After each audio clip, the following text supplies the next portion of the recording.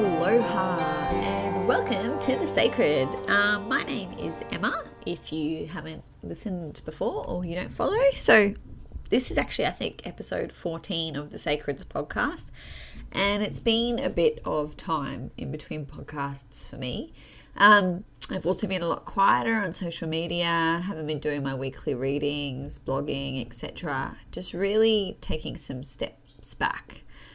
Recently, probably about a month ago, things just started to get a little bit hectic for me. I have 3 kids, if you don't know, and my partner Ryan also has his own business. So trying to juggle that and the sacred and being a good mum and everything, I just kind of had a little bit of a moment, I guess, where I just had to stop. I was talking to Ryan actually about it, and it was like I was trying to be the best at those 3 things. The best partner I could be to my partner, the best mum I could be to my children, running a household, as well as looking after them and making sure their needs are fulfilled, and then me being fulfilled as well, besides the sacred. And it just wasn't working. There was just too much going on, and I really needed to slow down.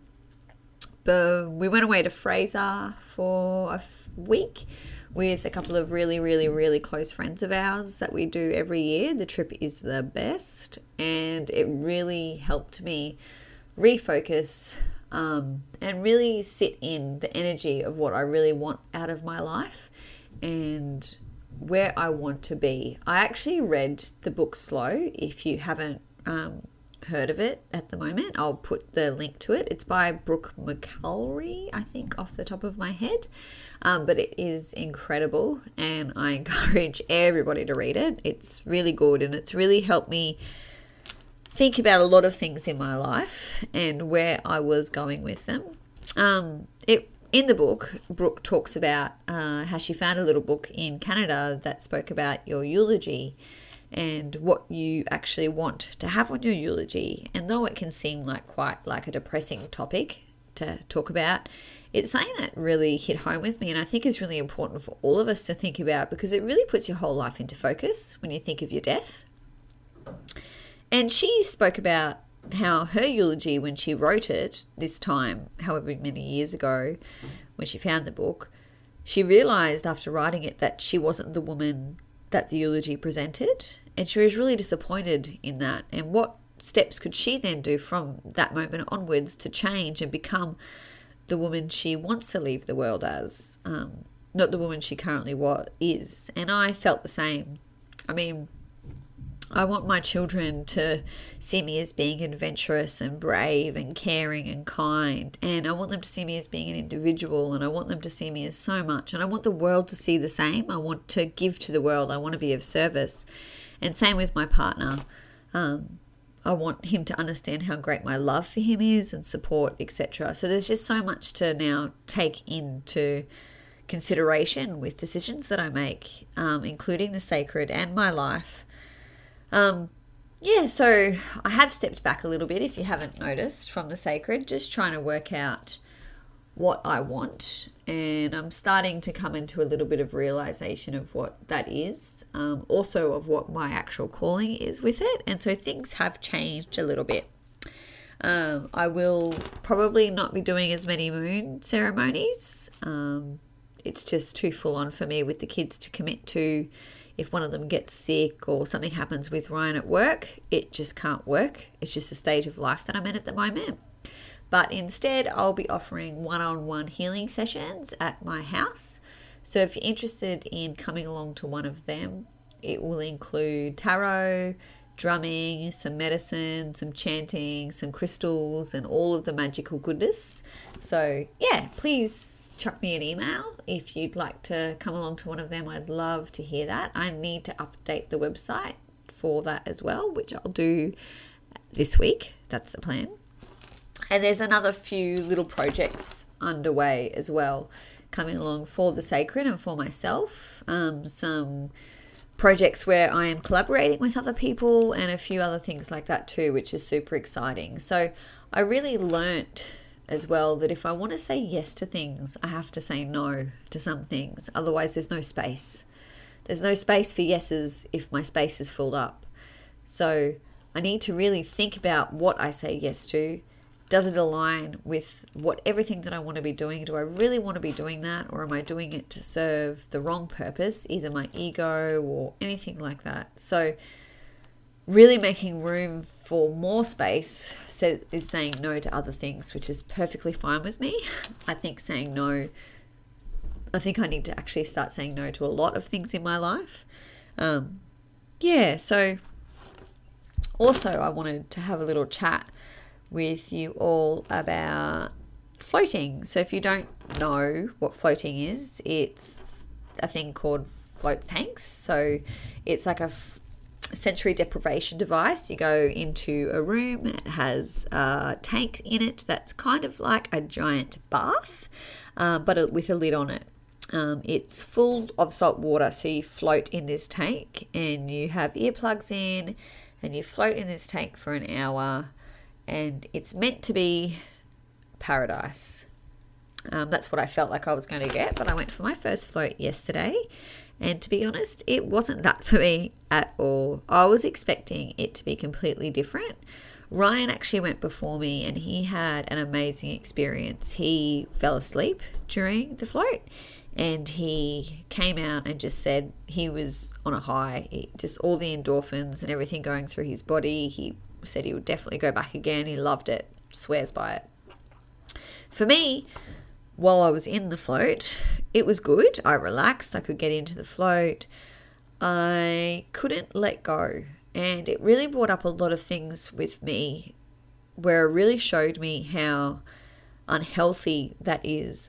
And in general in my life, how unhealthy I have been with food, with clothes, with mental problems of not being able to let go of things, not being able to move forward of old habits and rewriting new stories and letting go of my old stories.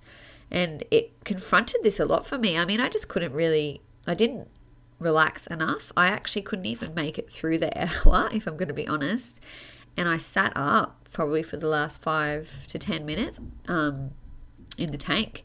And I sat in the tank because I didn't want to get out because I was too worried that the lady that was running the space, so beautiful. If you live on the sunny coast, I completely recommend going to the float space. It was incredible, and I will go back again, I promise, because of further on in the story, which I'll get into. But I didn't want to get out because I was worried that she'd hear me hop in the shower, because you have to have a shower before and after because it's so salty, and I didn't want her to hear me, so I waited in the tank for like 5 to 10 minutes. And then I was angry at myself that I was so self-conscious and about other people's expectations of me in the tank that I wouldn't get out.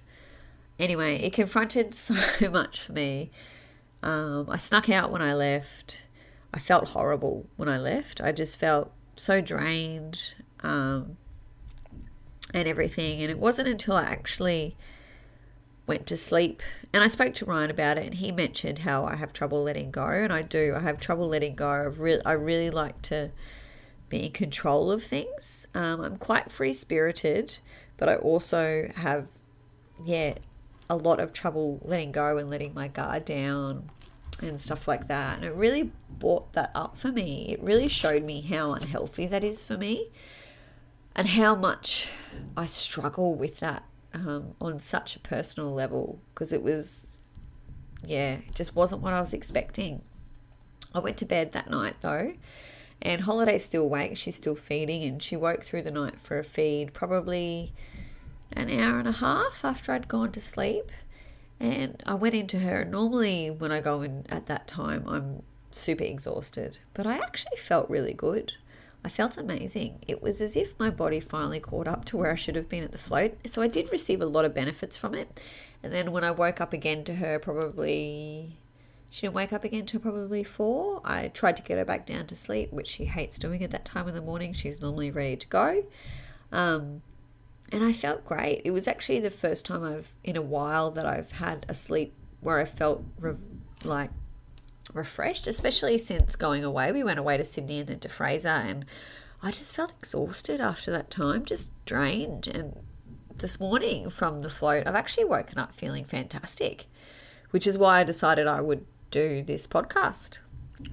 So I woke up feeling fantastic, and I really just have come to terms with the fact that I just really need to let go of all the expectations I put on myself. It's got nothing to do with anyone else. It's just got to do with me. I am so hard on myself, and I didn't realize I was that hard on myself until yesterday. It's really sad. Like, I try and tell everyone to love themselves, and like, I'm so open to everybody else. I know that, but I'm just so hard on myself. So hard on myself that I lie to myself. I tell myself things. My thought patterns in my head are so unhealthy.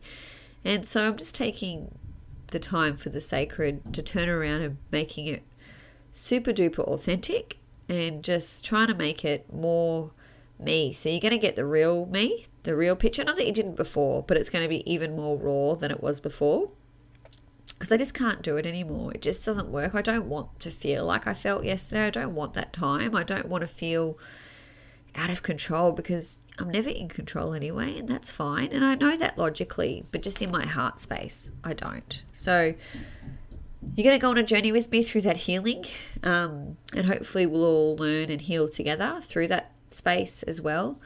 I'm 100% going to go back front of the float. It hasn't turned me off, and I think that everyone should be doing it. It was fantastic because it brought this up for me. And I mean, like, if it doesn't give me anything else but confronts me with my issues, then that's great, because I need that. I need that. And I think we all do. We always need to be challenged and confronted with our fears and our issues. It's the only way we improve and grow and can help others, is by doing that.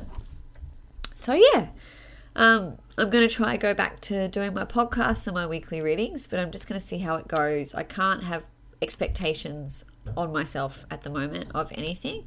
I really am just finding that I really need to realign with everything, and restart everything in my life, and take the opportunity to do that and not feel rushed and feel slow and enjoy life, because it is short and you can take time as well to really make it what you want it to be. And that's what I'm going to do. Anyway, I hope you have enjoyed listening to me rant a little bit about what I've been going through and where I've been. If anyone's been worried, I'm totally fine.